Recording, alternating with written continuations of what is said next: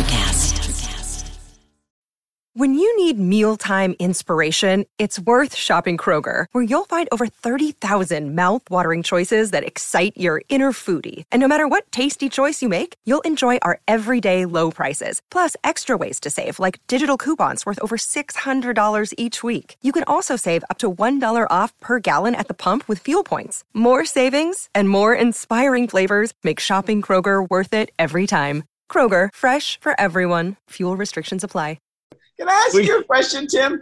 Like, when you saw Romancing the Stone, were you like, that's it? That is the life I want. You're the soundtrack of your early adolescence. Sounds exactly like that Michael Douglas, Kathleen Turner, and Cartagena Columbia movie. Like that was one of the most important movies of my life. There you Romancing the Stone, yeah. And that's why you're an elderly white woman. 50 years of music with 50-year-old white guys.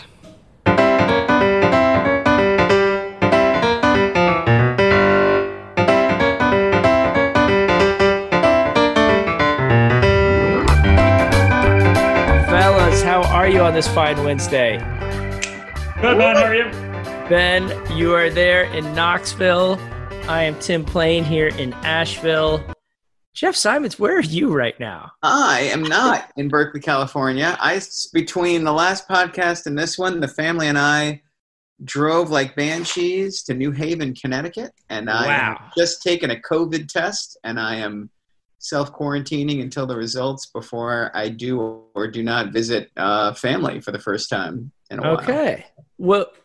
Was the driving more difficult than the COVID test, or was the COVID test? There's four of us, so the driving was about 1 million times more difficult. It's a big country. I don't know if you've driven it lately, but it's 47 hours, about 40 of which are unmasked. So we did it Berkeley style. We ordered the food we like, put it in a cooler, bought an Easy Bake Trucker's oven, and heated it up in the car. And did you really? Yeah, we self-quarantined all the way across. We had digital key, like 2 a.m. hotel rooms. Like it was like that Bruce Springsteen song. We drove 800 miles without seeing a cop. Like we barely interacted with the world. Wow! But the world you did see did not have masks on. No, I was saying. I think I said it to you guys. It's like a zombie movie. Like the masked people are all travelers and medical professionals, and they're moving at regular speed, and then the rest of the middle is like 3/4 speed, maskless, like kind of coming at you. I was almost part of a fight between an EMT guy and a guy who ripped his mask off and called him a fascist. And really, where was that? That was in Indiana. Indiana. Yeah. Oh, Indiana. Well, are we popular enough that we can give a message to our listeners? I mean, that's a good question. Let's just say it to each other. That's a question I'm afraid to really look at. Let's say it to each other. Wear your mask. I think after my 77 and 78 picks, I'm not allowed to give any advice anymore. Yeah. I'm off the list. Oh, wait till 81 for me. All right. Well, let's set the tone. We like to set the tone, figuring out what the Grammy judges thought was the best song of 1981. Oh boy, let's go. Betty Davis Eyes by Kim Carnes. Oh, that sound. I hate that sound. That 81 sounds so bad. Her hair is hollow gold, her lips sweet surprise, her hands are never cold. She's got Betty Davis eyes, she'll turn her music. All right. Oof. What is that? One thing is that I actually, under other circumstances, I would not hate that much. So the sound on the guitar there, like that drippy, goopy guitar, and then they're like, they're in the studio and they're like, I feel like we need something here. Oh, you know what we need? Is a gloopy synthesizer on top of the guitar. Right. I feel like we didn't have enough of a wash of annoying sounds, so let's add that. You're totally right. That is the Yamaha DX7. That is the keyboard that makes all those sounds. The Yamaha DX7 and the Juno 106, the Roland Juno 106, are the sound of the 80s keyboards, and it is so dated. And I don't even hate it like Ben does, but does it just tell you about a particular moment in sonic time. Is that your boy Thomas Dolby on keyboards there? It is, and he's on other songs that were in the running for this year, though, for sure. Don't be messing with Thomas Dolby. He may or may not show up in this podcast. I don't want to tip my hand, but there's a chance. I'm toying with it. If you blind me with science. I won't blind you with science. I might go deep cut. Dear Lord. Well, Tim, don't poke the bear, man. I mean, stay away. Stay away. All right. Well, that song was everywhere. I remember being on a camping trip where Susan Schiffler had made a 60-minute tape of just Betty Davis Eyes for her Walkman, and she was just on a loop. To it on a continuous loop through the whole camping. Well, that is a strange choice. Susan Schaefer. Sorry.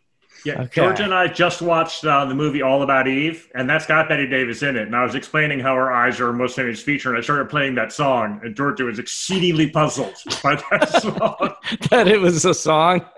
She was like, was that a popular song? I was like, gargantuan monster hit. Monster hit. Yeah. It's gonna get a little worse when we get to the number one hit of 1981. But before we do, we should make a note that today's podcast, 1981, is a little strange because we're going to take a segment from 1980s podcast and just plop it in right here. Top 3 guitar players of all time. And I gave you guys 2 parameters. Number 1, it has to be something that is beyond just a virtuoso, that this person also has a style all of his or her own. And then I also asked you to pick guitar players who had some sort of mass appeal or knew how to connect to a larger audience rather than just a Steve Vai, or who was Steve Vai's teacher? Oh, Joe Satriani. Yeah, Joe Satriani. Yeah. Yeah. Okay. I had his record and Steve Vai records too. Okay. I'm so curious as to what you guys think. Is there going to be agreement between the two of you and guitar gods? Almost assuredly not agreement. I'd be stunned if we picked any of the same 3 guys. Oh, we must have picked at least one person in common. We'll find out. You don't have Hendrix? I have Hendrix. We have one. Well, that's okay, great. I mean, like, if you don't have Hendrix, then we have nothing to talk about. Yeah. Wait, what place do you have Hendrix in? I picked 3 reasons for guitar players. It's such an impossible. I mean, because I got like 1,000. It's an impossible question, legit. Right. So I wanted to pick like a guy whose style knocked me on my ass, a guy whose sound knocked me on my ass, and a guy whose parts or the way he approached playing in a song. I'm sorry. What's the difference between style and sound?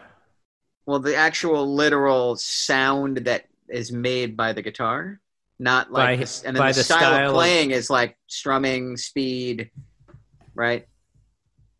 So all right, dude, so give it to us. So for Hendrix, my moment is Third Stone from the Sun. I just remember that song coming on. It's got all that backwards like, and then it becomes this great little funky jam. But I'd never heard a guitar like just create its own soundscape before. That's a great call. I remember being 11 years old and just being like, that's totally different, and I need to listen to that over and over. And okay. Over. So that's he did that repeatedly. Like I have the same exact concept written down. The second solo in All Along the Watchtower. Yes. Yeah. Where it comes in with the slide. And then it comes back with a wah-wah on top of it. It's just like, whoa. Yeah. That's amazing. Okay, we got an agreement. My second one is for rhythm guitar playing, and it's Pete Townshend from The Who, and it's a very specific song. It's a song called Drowned, but it's not the one from Quadrophenia. Townshend did a solo acoustic version for that movie, The Secret Policeman's Ball, that was like Monty Python, and they were raising money for charity, and he played 3 songs solo acoustic. And Townshend plays, he calls it the Yagadang chord. That's actually Townshend's Instagram handle. It's Yagadang because it's a Is it Yagadang, really? yeah, which is his thing. But he actually goes ba-da-da-dum. He does this kind of flamenco ba-da-dang strum, and Okay. he does it cleaner and better than anybody else. When you take that acoustic, like bang, ba-da-da-dang, ga-dang, ga-dang, ga-dang, and put it underneath his electric guitar and what the Who were doing, like that I've been trying unsuccessfully to play like that ever since I heard him do it. So that's a huge awesome. Homer pick. I disagree with that pick. That's yeah, like, but it's great. But I know, but I'm just saying, like there isn't it a was better as if rhythm you were- guitar it's player. as if- It was as if you were Tim and you're a huge Patriots fan, and we were like, "Who's the best quarterback?" And you were like, "Tom Brady," and we were like, "Well, that's a good argument for that." Do you think there's a better rhythm Hold guitarist? on. Wait. And then we were like, "Oh, who's the best wide receiver?" And you were like, "Well, Wes Welker." I mean, that's the obvious one. Pete Townsend is not picking Wes Welker. It is picking Tom Brady, It's but close. it's not. All right. It's close. Time out. All Who's right, your Ben, number two? Ben, go Who's to your number yours. The three that I have are Wait, just go with your second. 30 Oh, seconds. I've Oh. got Eddie Van Halen. Eddie Van He Halen. completely and utterly disrupted. I mean, so Hendrix was like this too. Yeah. But Hendrix like just turned the table over and nothing was the same afterwards. Yeah. And he did it over and over and over again. And that's what Van Halen was like. That first Van Halen record, just as a technical masterpiece of playing, is the single greatest leap forward for guitaring, period, including Hendrix. I prefer Wow. Hendrix, but I mean, that first Van Halen record, when you get to Eruption, like everybody in America, there's a lot of people play guitar, and they all Yeah. were like, "Whoa, What the heck is I'm that?" not sure how he did that. Like, was Yeah. that like, did he do that with a keyboard? Like, what is that sound that's coming from that machine?" And Right. dude, when you go see them live, he just does Eruption, period, live. Yeah, no, it's amazing. Capable of doing that. He was so much faster and so much more technically adept, and also the sound of it, everything about it was a huge leap forward. Well, wasn't he also? I read an article once where he would like take a chainsaw to his guitar and like just kind of change the shape of it. Oh yeah, And no, do dude. do And all there's sorts of weird stuff. And I'm gonna forget it's a later one. It's a Van Hagar song, but he like this is the like now he's like in his 40s. He's doing home renovations, and he's playing with the drill. And he's like, I should put this on. Sadly, my the guitar." song is called Pound Cake. Yeah, but dude, But the beginning yes. of that song where it's like It's very cool. It's like what? Super cool. And he's I knew doing you- that with I a knew guitar. You were gonna, Okay. I knew you were going to pick Van Halen, so I You thought it would can't be not choose interesting. him. I understand you're not going to, but you can't not choose him. My I'm not third gonna- pick is like a little more out there, but those two are obvious. All right, Jeff, let's hear your third pick My first. third pick, every once in a while you see a band and a guitar player does something and you're really startled by it. And it is a nothing moment. I saw Radiohead a bunch of times, but on the Kid A tour, I had a really good seat. So I was like 10 rows back. So I'm watching, and the second song is a song called Morning Bell, which is not even a guitar song. And Johnny Greenwood is playing, he's not even playing a chord. He's just playing a moment of percussion, like just as he runs his hands across the string.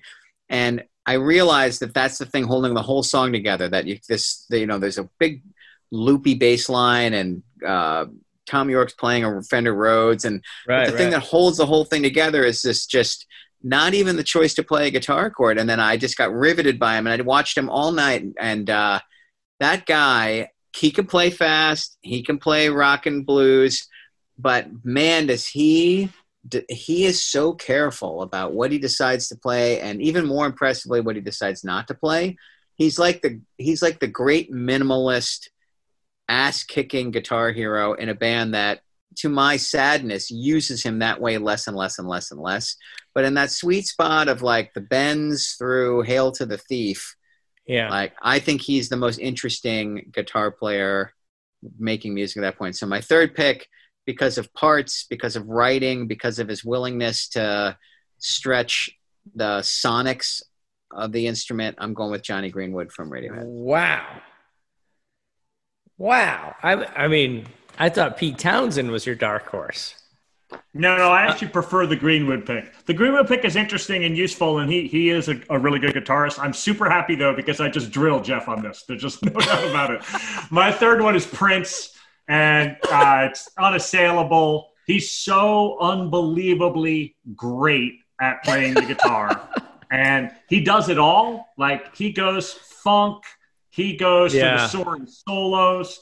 I actually went through, and so for Van Halen, it was easy. Eruption is the easy one. Hendrix was harder. I had there were 4 different Hendrix songs. And actually, it wasn't The Third Stone from the Sun.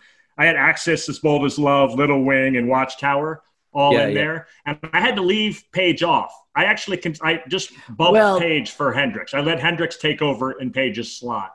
But for Prince, you can put Kiss, just the guitar part in Kiss is so unbelievably funky and perfect. It's boiled down 20 years of funk music into that one guitar part. Or if you prefer, you can go with the solos in Purple Rain, which are just gut punching, tear jerking, just pull it out of you. That guy got everything that there is out of the instrument. And this is apocryphal and probably not true. But there's that great quote where they ask Clapton, what's it like to be the world's greatest guitarist? And he's like, I don't know, ask Prince. And I agree with him. Yeah, he's great. Have you seen that live concert of While My Guitar Gently Weeps? Oh, yeah. I love that. It's one of the all-time great hold my beer moments. Yeah, right. Everyone else is looking at him like, oh, my God. Have you heard the story of the 25th anniversary of Saturday Night Live? They bring everybody back. They got all the most famous people, including Eddie Murphy, makes his first turn back there. I can't remember who the musical guests are, but it's the world's biggest stars. They go to the party. The band's playing at the party. Prince gets up there. The hush comes over the room. And all the most famous people in America just stand there slack-jawed watching Prince melt down. Did anyone have a cell phone? Do we have video of this? Any video of this? I think there's just stories. Yeah. Wow. I remember when, Ben, you invited us to Bonnaroo, and we got to go see Wilco. And it was so fun noticing all the other bands coming to, stand in front of Nels Cline. And they're just like, wait, how's he doing that? What's he doing? It's like they were constantly talking to each other about what they were seeing Nels Cline doing. Yeah, totally. He's doing such Nels is funky brilliant. stuff. Those are all great picks. I was trying to pick ones that I knew Ben wouldn't pick. I actually didn't think he'd have Hendrix on there. I thought you got to pick Hendrix. You can't. I thought you'd have some kind of angry, overrated, who's listened to Hey Joe more than a million times thing. But I tried to pick 3 guys you wouldn't pick. I don't disagree with any of your picks. They're all great picks. Wow. But you know who the most interesting guitar player current artist is? St. Vincent, Annie Clark. Oh, she's lovely. Yeah, that's great. If you're out there and you're like, well, who is the current interesting guitar hero of the moment? Like you mentioned, Nels Cline, he's great, but I vote for Annie Clark and St. Vincent. Her stuff is super, and she's a killer piano player. Her last record came out, and then she released an all just piano and voice version of it 3 months later. That's maybe even better. You guys are killing me. I'm taking so many notes here. My homework from this podcast grows and grows. All right. 1981. Hostages are released after 444 days. Prince Charles and Lady Di wed. Wow. Okay. Good. We have the first. Did you watch that? Did you watch that wedding? Oh, I did. I watched some of it for sure. No, and when I say I mean we had one TV, and that's what the TV watched. So I watched as well. Every channel. I was not excited about it at all. No. But I remember you couldn't get away from it. Oh, yeah, it was brutal. Right. Everywhere. First space shuttle flight. Let's play a game of categories. Name a space shuttle. Jeff, you go first. Challenger. Oh, that's the only one. Enterprise? Isn't there? Good. Jeff? Julian Fries. I'm done after those 2. Julian. The very first space shuttle in 1981, the Columbia. That's a good one. Okay. Anyways, Mozart's Lost Symphony was discovered by the Bavarian State Library. It was a 3-movement symphony in F major. It was bundled in a bunch of papers that the library had purchased, and there they found this lost symphony from when Mozart was in London. How old was Mozart when he wrote this symphony? I'm going to guess he was 32 years old. He was 9. Oh, for God's sake. I got lost. I thought I had it right here on my desk. If somebody finds writing of mine from when I was 9, I want to make sure you guys burn that before they're like, oh. Jeff Simons, MTV launches. Good thing or a bad thing? Great thing, especially when they decided to actually play black artists. But MTV was... How long did that take? 2.5 years. It took forever, which is why... but I think MTV was kind of an important thing if you were in the Midwest and you were feeling kind of alone and didn't really want to engage in like the footloose culture of that moment. I think MTV suggested a way out, and that there were other people out there with different artistic sensibilities and interests. And then, the bad thing about it, that once the visual image was more important than the recorded image, I think some bands leaned too hard into the video rather than working on the audio. But I discovered music I never would have heard without it because of it. So I would say good thing. Okay. When did they stop playing music? How long has it been? 1990? I can't remember. It's been a long time. A short. I was a big MTV guy. Like, I really liked it. I had an MTV t-shirt. Like, did you guys didn't have it, right, Ben? Dude, in Brooklyn, they didn't even have cable. Right. They refused to bring cable in until after I graduated college. So no. What? Why? Because the mob controlled it and there was a fight over it. I mean, I should say allegedly before that, but basically they couldn't get the rights, even though a lot of people live in Brooklyn that wanted to pay a lot of money to have cable. So that's insane. Wow. Yeah. It's amazing you've turned out how you have. Let's go to the number one hit of 1981. This is just a down year. Physical by Olivia Newton-John.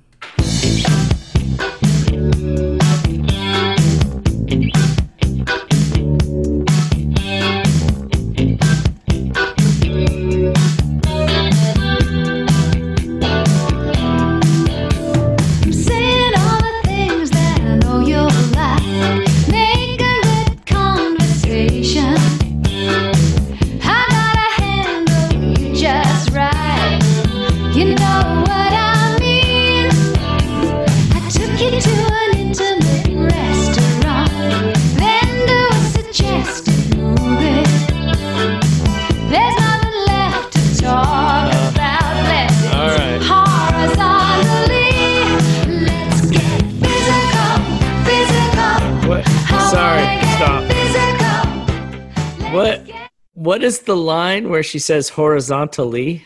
What is she saying? Right, Lord. Horizontally. I think I took you to an intimate restaurant is already more information. Oh, it's great. Not one of them Fridays or one of them Cheesecake Factories. No. Olivia Newton-John was when I realized that my parents actually were like humans with like tastes and interests. Like, my dad obviously had an enormous crush on Olivia Newton-John. Like, he didn't like music and he didn't buy records, and we had her whole catalog. Like, we bought this record the day it was released and listened to it a lot in my house.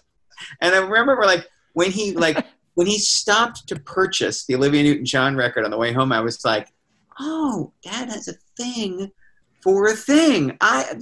He's got a crush on this celebrity. And they're like, it made him, it three-dimensionalized him for me in a little way.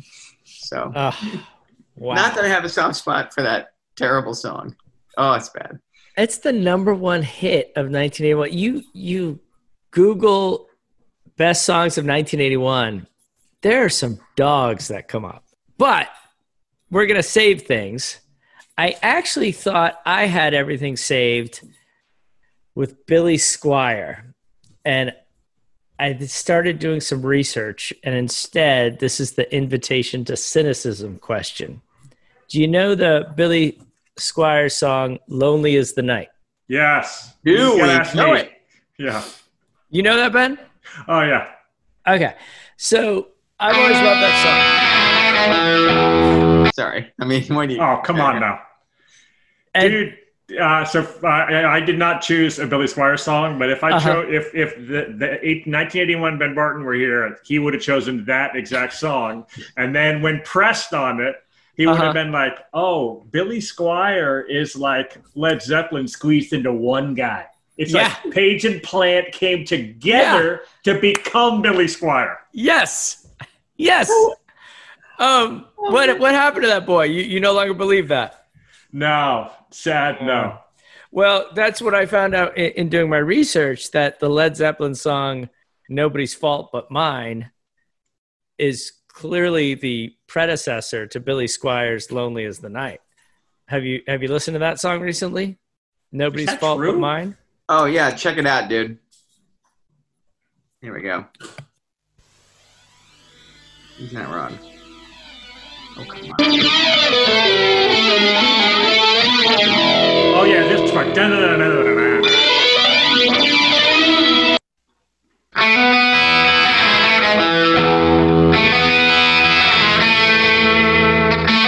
Dude, there's only 8 notes. That's an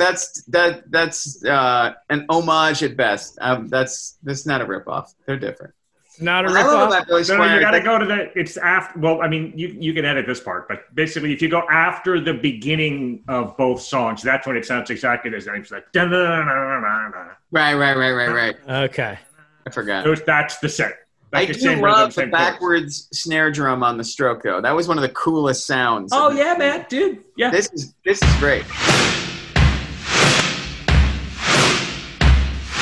Now everybody. When I remember when my first band, we covered the stroke, and I kept like yelling, "Why don't you make the drum do the thing it does in the song? It's like, boom, whack, do that like whoosh thing." It's like, dude, it's backwards. I was like, oh. That would be hard to do then. That would be really hard. Billy Squier, Nobody's Fault But Mine. I would like to know, invitation to cynicism, what artist do you think of when you think of, or what song do you think of when you think of someone who is just a ripoff, someone who is just taking someone else's game or taking someone else's notes or lyrics and repackaging it as their own? You can't say Vanilla Ice. That's too harsh a question. I mean, like,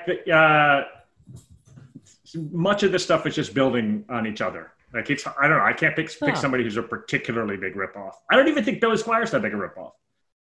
Yeah, I'm okay with Billy. I mean, like, there's individual examples that are hilarious, like Ray Parker Jr., Ghostbusters, and Huey Lewis, I Want a New Drug. That's a good one. That's just like a straight dude, we've got a good one that's sort of tangentially related to my selection. The Blurred Line Marvin Gaye is amazing. Oh, yeah, that's perfect. What? Blurred Lines, who did that? What's that guy? Robin Thicke? Yeah, Robin Thicke, yeah. Robin Thicke's Blurred Lines is a total Marvin Gaye just swipe. They had to cough it up too, right? Totally. Well, there are several problems. Actually, the thing that's crazy about it is that the song sounds a little different, but it's the drum beat and the vibe. It's identical. Like they just took the drum beat and then the background noise and then put Blurred Lines on top of it. So they might have been able to skate by it, except for that they were on record multiple times talking to each other, including interviewers saying, the vibe we were looking for is... This exact song we stole. Yeah. Oh my God. It's Got to Give It Up is the name of the Marvin Gaye song. So hilarious. That's a good one. But yeah, I don't know. That's a good question, Tim. I don't usually listen. I mean, I won't listen to bands that sound exactly like other bands I like, but I don't get mad at them. I just don't really pay a ton of attention. If that makes sense. Yeah. Like, if a band has already done something and then there's another band that does it exactly like it, unless it's a thing I really love, I usually am just like, yeah, I liked it too. But I move on. I might not listen to them. And Billy Squier, he was legit, right? I mean, he was in a couple New York bands before he went out on his own. But I just know that Billy Squier is the only guy. This is how this all comes together. MTV destroyed Billy Squier's very promising career because he made that dancing around video for Rock Me Tonight. That literally killed his career. That was it. It killed his career. He had it going on. He had 2 back-to-back platinum records.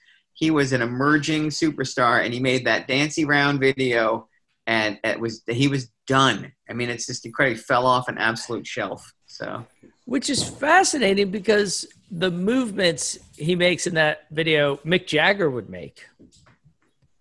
Dude, there's something about him. No. He's more Elaine Bennis than Mick Jagger in that. He's no. You got to watch it. I mean, it's bad. He puts on pajama pants and a pink tank top, and then he rips it off, and he's crawling around. It's more like West Side Squire than anything else. It's so bad. I hate that video. It's so bad. I'm sorry. I can't. So if you don't know what I'm like talking about, I like that song. Yeah. He had another big hit. Everybody Wants You. That was totally. That was a great song. Great song. I grew up near him. And everyone would be like, "Oh, that's Billy Squire's house." I'm like, "No way!" Like that's where Billy Squire grew up. He did well. Grew up nicely in another great Bostonian rears its head. That's right. I'm trying to figure out why we were spending 11 and a half minutes on Billy Squire. For sure.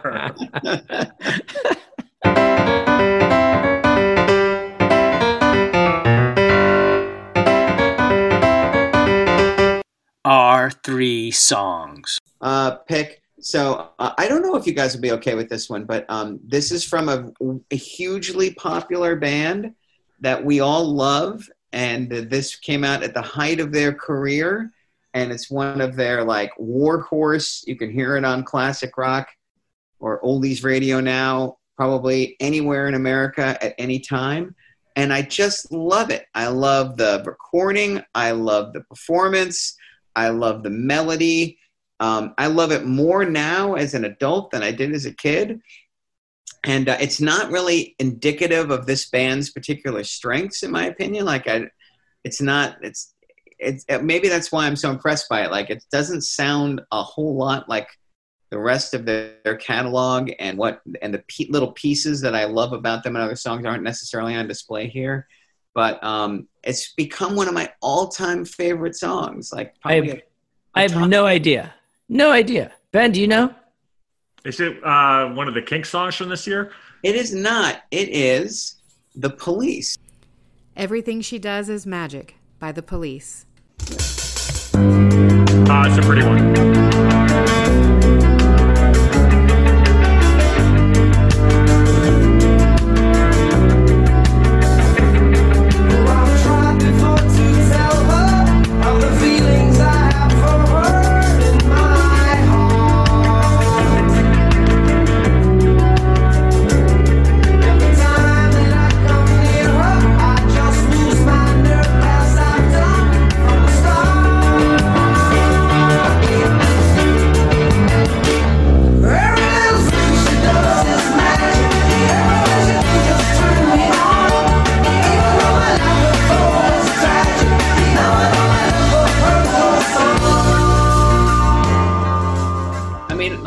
About the Police are Stuart Copeland's drumming and the great bass lines and all the energy, and those things aren't really on display here. I mean, Copeland's fills are amazing in the end of the song, but like, it's a piano-based track and it's slow in ways that usually bug me. But it's gorgeous and pretty, and every time this comes on the radio, I find myself turning it up and I'm singing along at the end, like full, like, whoa! I'm all excited and I'm driving too fast.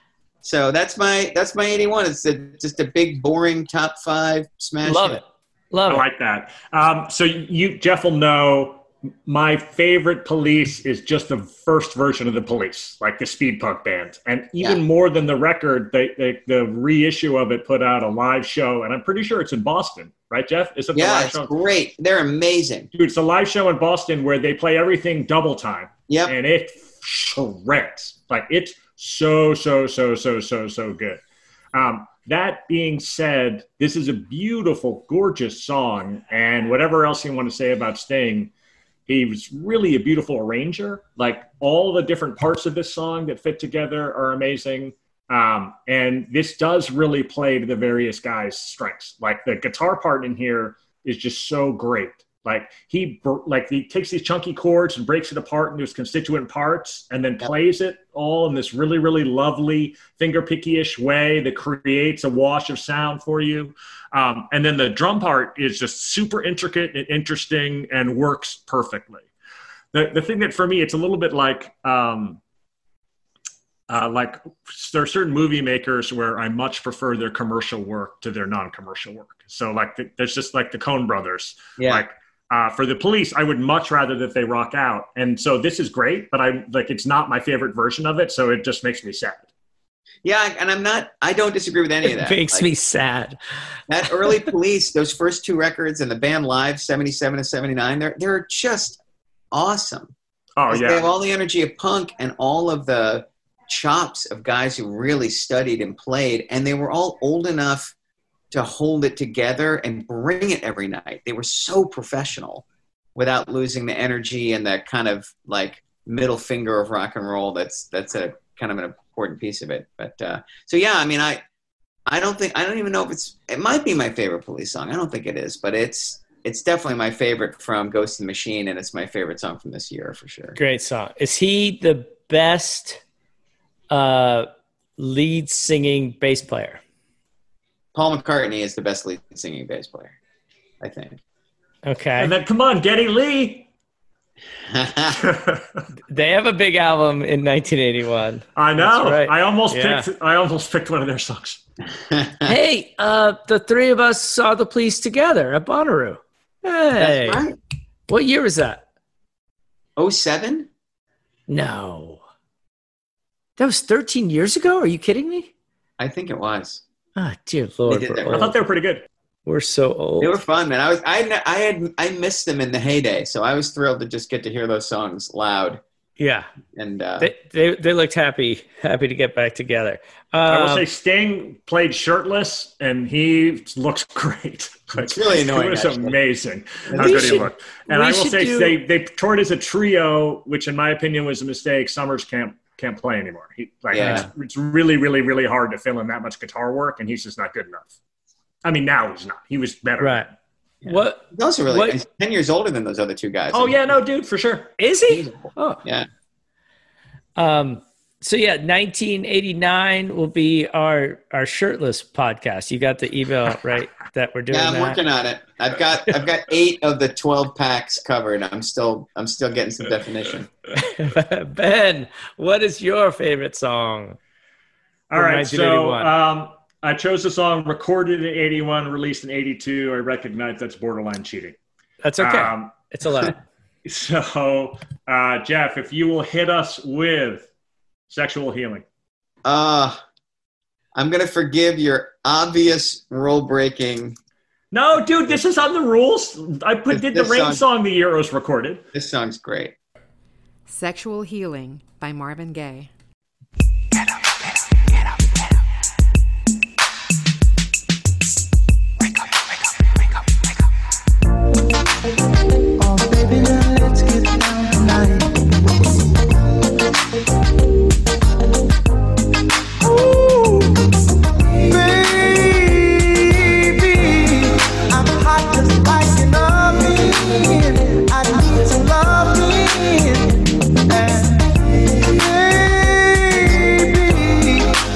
Can't hold it much longer. It's getting stronger and stronger. When I get that feeling, I want sexual healing. Sexual healing. Oh, baby, makes me feel so fine. Helps to relieve my mind. Sexual healing. The first thing is that it's the last great Marvin Gaye song, and that's a tragedy. Guy gets shot by his own dad in 1983. Nuts. It's a Marvin Gaye comeback song. So similar to James Brown and some of these other guys, this is a guy who had at least 4 different careers along the way. Jeff, can you name Marvin Gaye's first band? Oh, Moon Glows? Okay, so he's in the Marquis. Okay. The Moon Glows hired the Marquis. So he's in this. So he basically, his dad's a super abusive preacher. You see, Marvin Gaye starts out in gospel like a lot of these guys, and then joins this vocal group that's like a doo-wop late 50s group. I also had no idea how old Marvin Gaye was. I thought that he was sort of a contemporary to Stevie Wonder, but that's extra wrong. Like he's a full-on grown-up in the 50s. Yeah. Hey, Jeff, there is a song, there's actually 2 songs that you know for sure that include the vocal work of the Marquis. Do you want me to give you a hint? Yeah. 2 Chuck Berry songs. Have the Marquis singing backgrounds? Yeah, man. And if you think of the doo-wop sound, maybe you'll get it. I can't. I'm totally blanking. Go for it. It's the Back in the USA. That, Oh, yeah. Oh, that's that. Awesome. Yeah, isn't that amazing? And then Almost Grown has got it too. Whoa. Yeah, that's totally. Perfect. Yeah. Oh. So they don't have any hits by themselves, and they get cut from the label. Then Marvin Gaye has a brief tour as a studio musician in Detroit. Jeff, what instrument?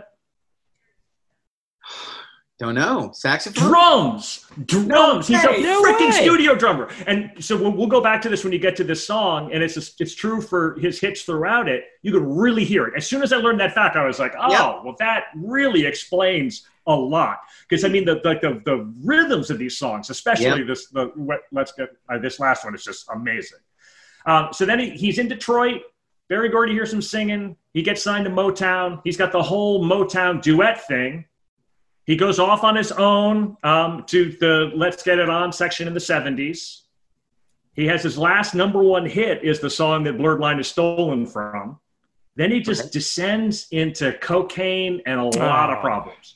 Dude, in 1981, he records Sexual Healing in Belgium on the lam from the IRS. He's in tax exile in Belgium. Oh, he's recovering from his second divorce, heartbroken. His career is in shambles. He gets over there. He goes into the studio with 2 guys that he was touring with and records his last great song. And then the record's not as strong, but the song is amazing. All right. So, Jeff. Yeah. Did you catch the drum sound? Do you know what that is? No. It's an 808, man. I thought that was too easy. Yeah, it's either this song. So the Roland TR 808 drum machine is the most famous synthesizer / drum machine, period. Except There's an entire Kanye West record called 808s and Heartbreaks named after the drum machine. All the Prince stuff uses it. Oh, yeah. And there's the Beastie Boys lines, nothing sounds right like an 808. Like, everybody loves the 808. Depending on whether you want to count this or Africana Bombadas, Planet Rock, this is the first 808 song. Really? It's not on Prince's Dirty Mind? He's still using the Linn drum on that? My understanding, I mean, when I looked it up, it must be a Linn drum machine, but it's the same idea. But yeah, no, it's great. This is such a arcane reference that maybe we'll have to cut it. But you're both Coming to America fans, the Eddie Murphy movie. Yes? Oh, yeah. Yes. Okay. Yeah. You remember when they're in the bar in Queens interviewing potential dates for Eddie Murphy? Uh-huh. There's a whole series of women that they're interviewing. And there's the 2 female rappers, Peaches and Herb. And she sings, "My name is Peaches. I am the best. All the DJs want to feel my breast. Hiccup, hiccup, hiccup." It sounds exactly like wake up, wake up, wake up. So now, every time I hear Sexual Healing, I think of that moment. It's messing me up a little bit. But that's the last great Marvin Gaye performance. I know, yeah. The All-Star Game, when he sings the Stars with the Banner. Do you remember that, Tim? I do. I remember that really well. I actually watched the video again in preparation for this. Oh, wow. He's there in shades, and he's definitely high. Like, it's a little bit sad. It's a beautiful, beautiful vocal performance. And then actually the music behind it is arranged by Gordon Guitar Banks. This is the guy who was Marvin Gaye's musical director down the stretch. And if you go back and re-listen to Sexual Healing, just listen to that guitar part. Okay, so we already heard several examples of that cheesy, gloppy, overproduced guitar part. Even the Police song is too shiny. Yeah. Like, this song is like sharp, clear, and it's got like several different layers of like finger picky soloing things going on top of it. And Jeff, I'll be curious if you agree. Huge precursor to Thriller. That guitar sound like continues on through the best of this type of music in the 80s, and it's just awesome. Yeah, that kind of like, it's almost like if you take the funky skank from a James Brown song and run it through like 80s production. You end up with, when it's done well, you end up with this, right? It's what you're Oh yeah, but it's also, it's so much, like, it's really intricate and layered too. Yeah. Like when you go back and listen to it, it sounds like it's a wash of keyboards, but it's not at all. It's mostly this guy's guitar part. Yeah. And it listen to it at headphones. So like comes in and out on left to right, like it's coming on top of itself. It's just beautiful, gorgeous. It's a great tune. That was such a great Marvin Gaye history lesson. You didn't even cover my favorite part. I'm so impressed. What's your favorite part? Is the first divorce. He marries Berry Gordy's daughter. That's his first marriage. He marries the boss's daughter. It goes Godzilla bad. And in the weirdest divorce settlement of all time, she gets 100% of the royalties of his next album. So he goes into the studio to make the worst album he can make, to tank it so she gets nothing. But then he gets all caught up in his own emotions and records a double album called Here, My Dear. Literally the name of the record is Here.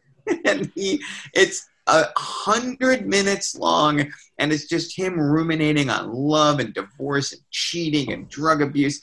Is it bad? It's weirdest record ever made by a major artist. That's amazing. Oh God, it's so great.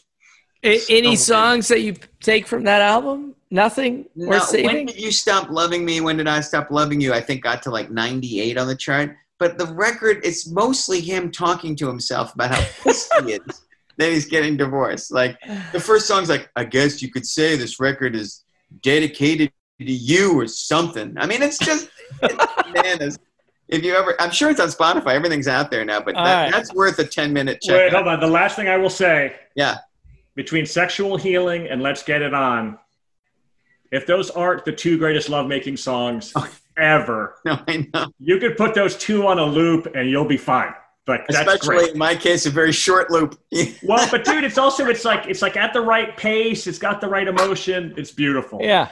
Hey, the only one I would say might be in the same argument as Sade's "The Sweetest Taboo." Oh, that's great. Great. Yeah, that's song. a good one. Yeah, that's a good one for that mix.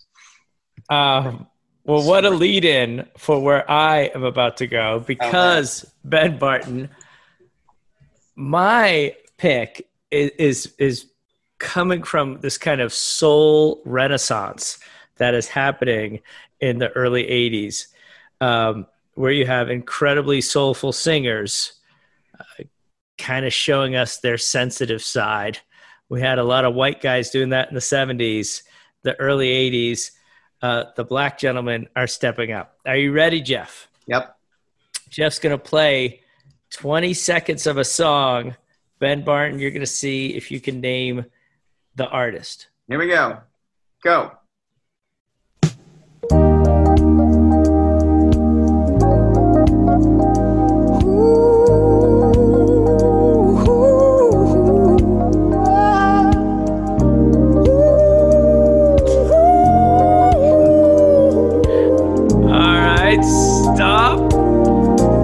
Go to the next one.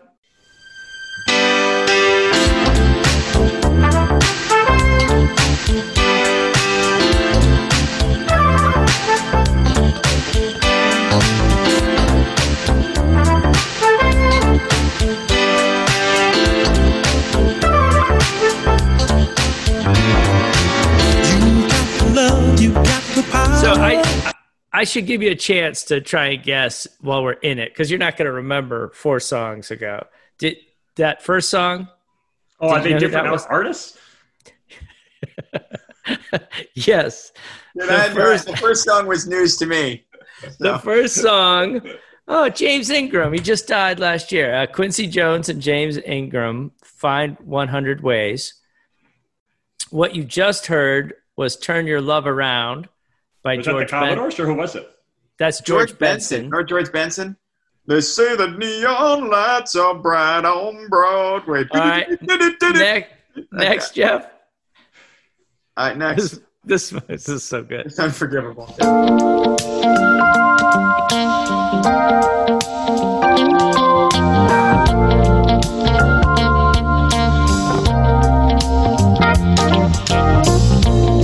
It's like a diamond ring, it's a precious thing. And we never. Tim, do you like these songs? Do you actually like these? You were like, oh, you know what we need to do is play Ben Martin 20 seconds of these songs? These songs are awful. They're terrible. They're disasters. I have a really serious question for you. And these artists suck. Whoever this guy is, I don't even care. Like, you're going to tell me it's Lionel Richie. Don't care. Sucks. That's Al Jarreau. How can you say Al Jarreau? Can I ask you a question, Tim? Like, when you saw Romancing the Stone, were you like, that's it? That is the life I want. You're the soundtrack of your early adolescence sounds exactly like that Michael Douglas, Kathleen Turner, and Cartagena Columbia movie. Like that was one of the most important movies of my life. There you Romancing the Stone, yeah. And that's why you're an elderly white woman. The Joan Wilder. Next, we got more. No. Go.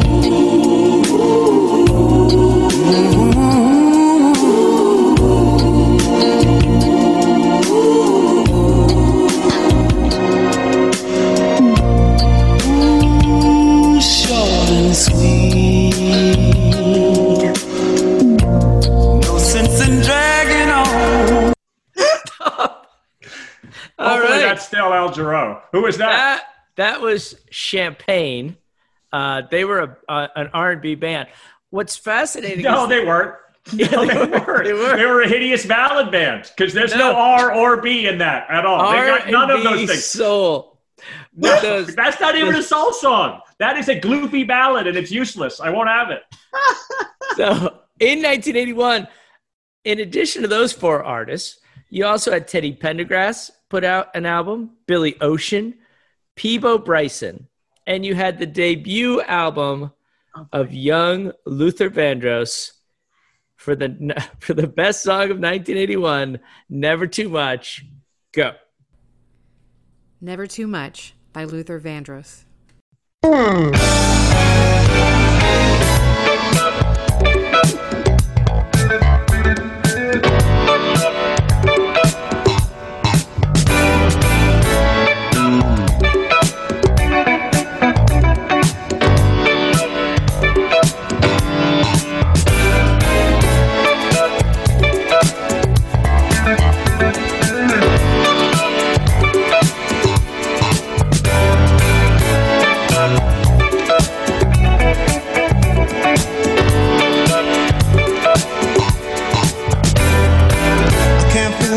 I don't want nobody else to ever love me.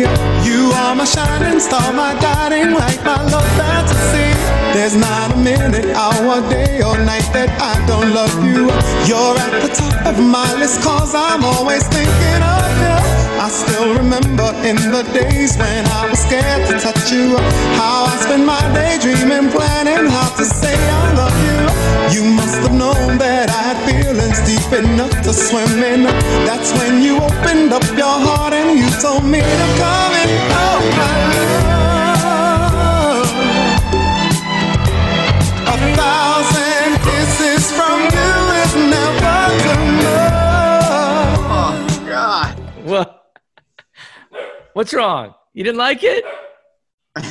Well, first of all, I will say one thing that you did that was really smart is you softened us up. The previous songs were way worse. You were like, it's like, you beat us down for a little while, and the last one I was like, well, it's not quite as bad as those other ones. Yeah, this is what I do with my kids. Like, here are all your chores, and then I'm like, okay, just do this, and they're like, oh, okay, yeah. I feel like your whole soundtrack of your childhood should say directed by Harold Marimis at the end of it. Like, I mean, really, that sounds so much like a movie theme song. Like Ghostbusters. First of all, the intro was too long, so you could do like 20th Century Fox Presents, a Harold Ramis film.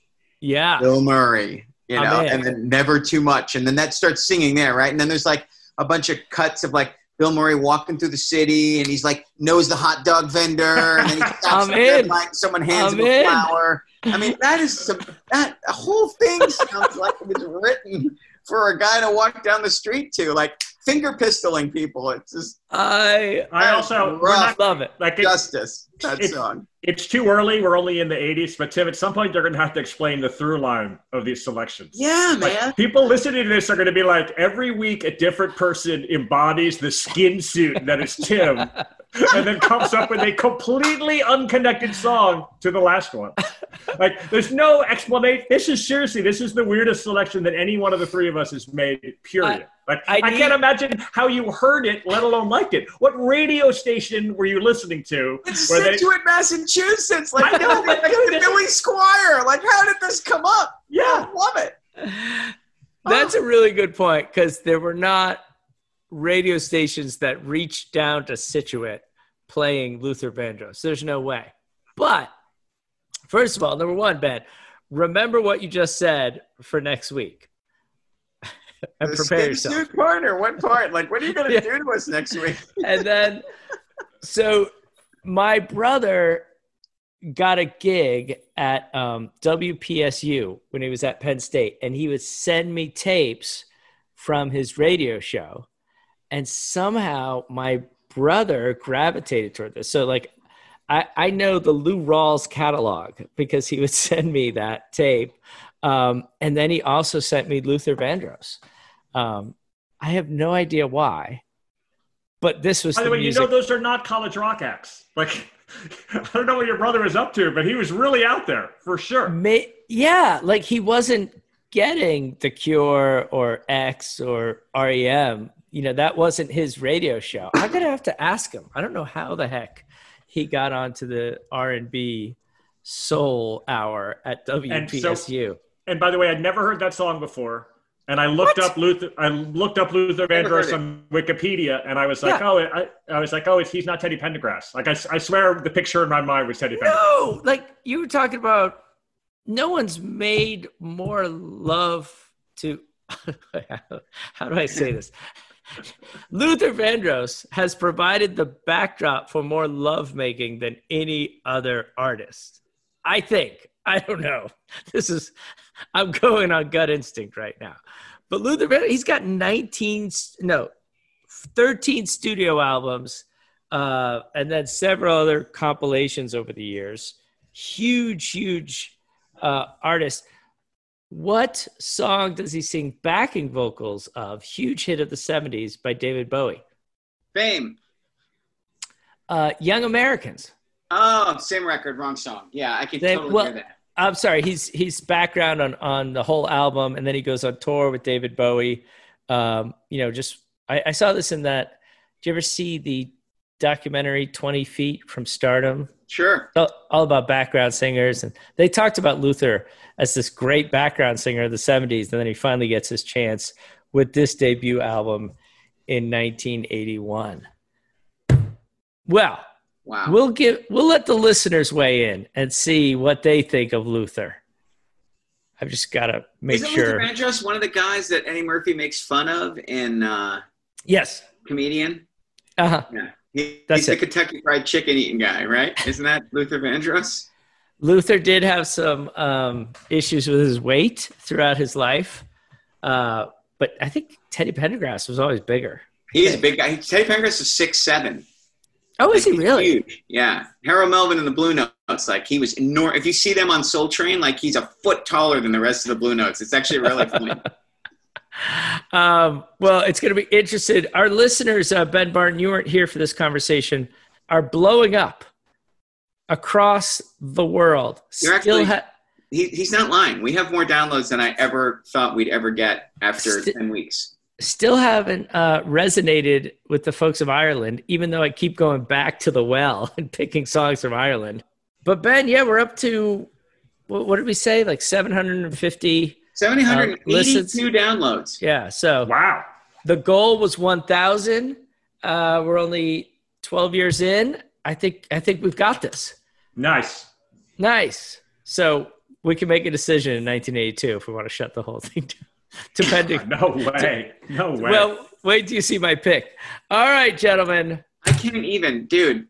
That is it. No, you pick a death metal song in 1982. I'm actually going to ask that you provide a blood sample for the 1983 podcast. Ben's onto something. Well, this is what happens when you never go to a record store and you're just dependent on the radio and you're constantly switching stations. I didn't buy tapes. I didn't buy albums.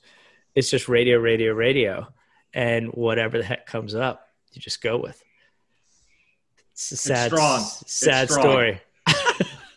But then there's songs like like that Van Morrison song. Both of the Van Morrison songs you played never got played in the radio. I mean, that you clearly own every Van Morrison record and listen to it. Good point. Good point. This whole I'm just a neophyte floating through the world of pop radio, and The Healing Has Begun has never been played on the radio. Oh yeah, no. Irish artists I have a new appreciation since I lived in Ireland that it's like, oh, now I got to dive into this artist. I really think Sirius SM needs to start a plain rock channel where you go from Gordon. You can't have the word rock in it though. You cannot have the word rock. You cannot have the word rock. Yeah, something plain songs. Plains Potpourri. I gotta tell you, Sirius if somebody made a Spotify playlist out of our picks, yours is definitely the one that's most likely to cause a fight or like some kind of major change in a person. By the way, check out my Spotify playlist on Tim Plain. Also, check us out on the Drive-In Podcast Network, where not only can you hear great podcasts, you can buy gear like stickers and T-shirts with 50 years of music on it. I'll try to get some Plain Potpourri T-shirts made up. All right, gentlemen. By the way, and how about, I think it's the plain poo-poo platter. I think that's what we're actually going for. That actually works better, doesn't it?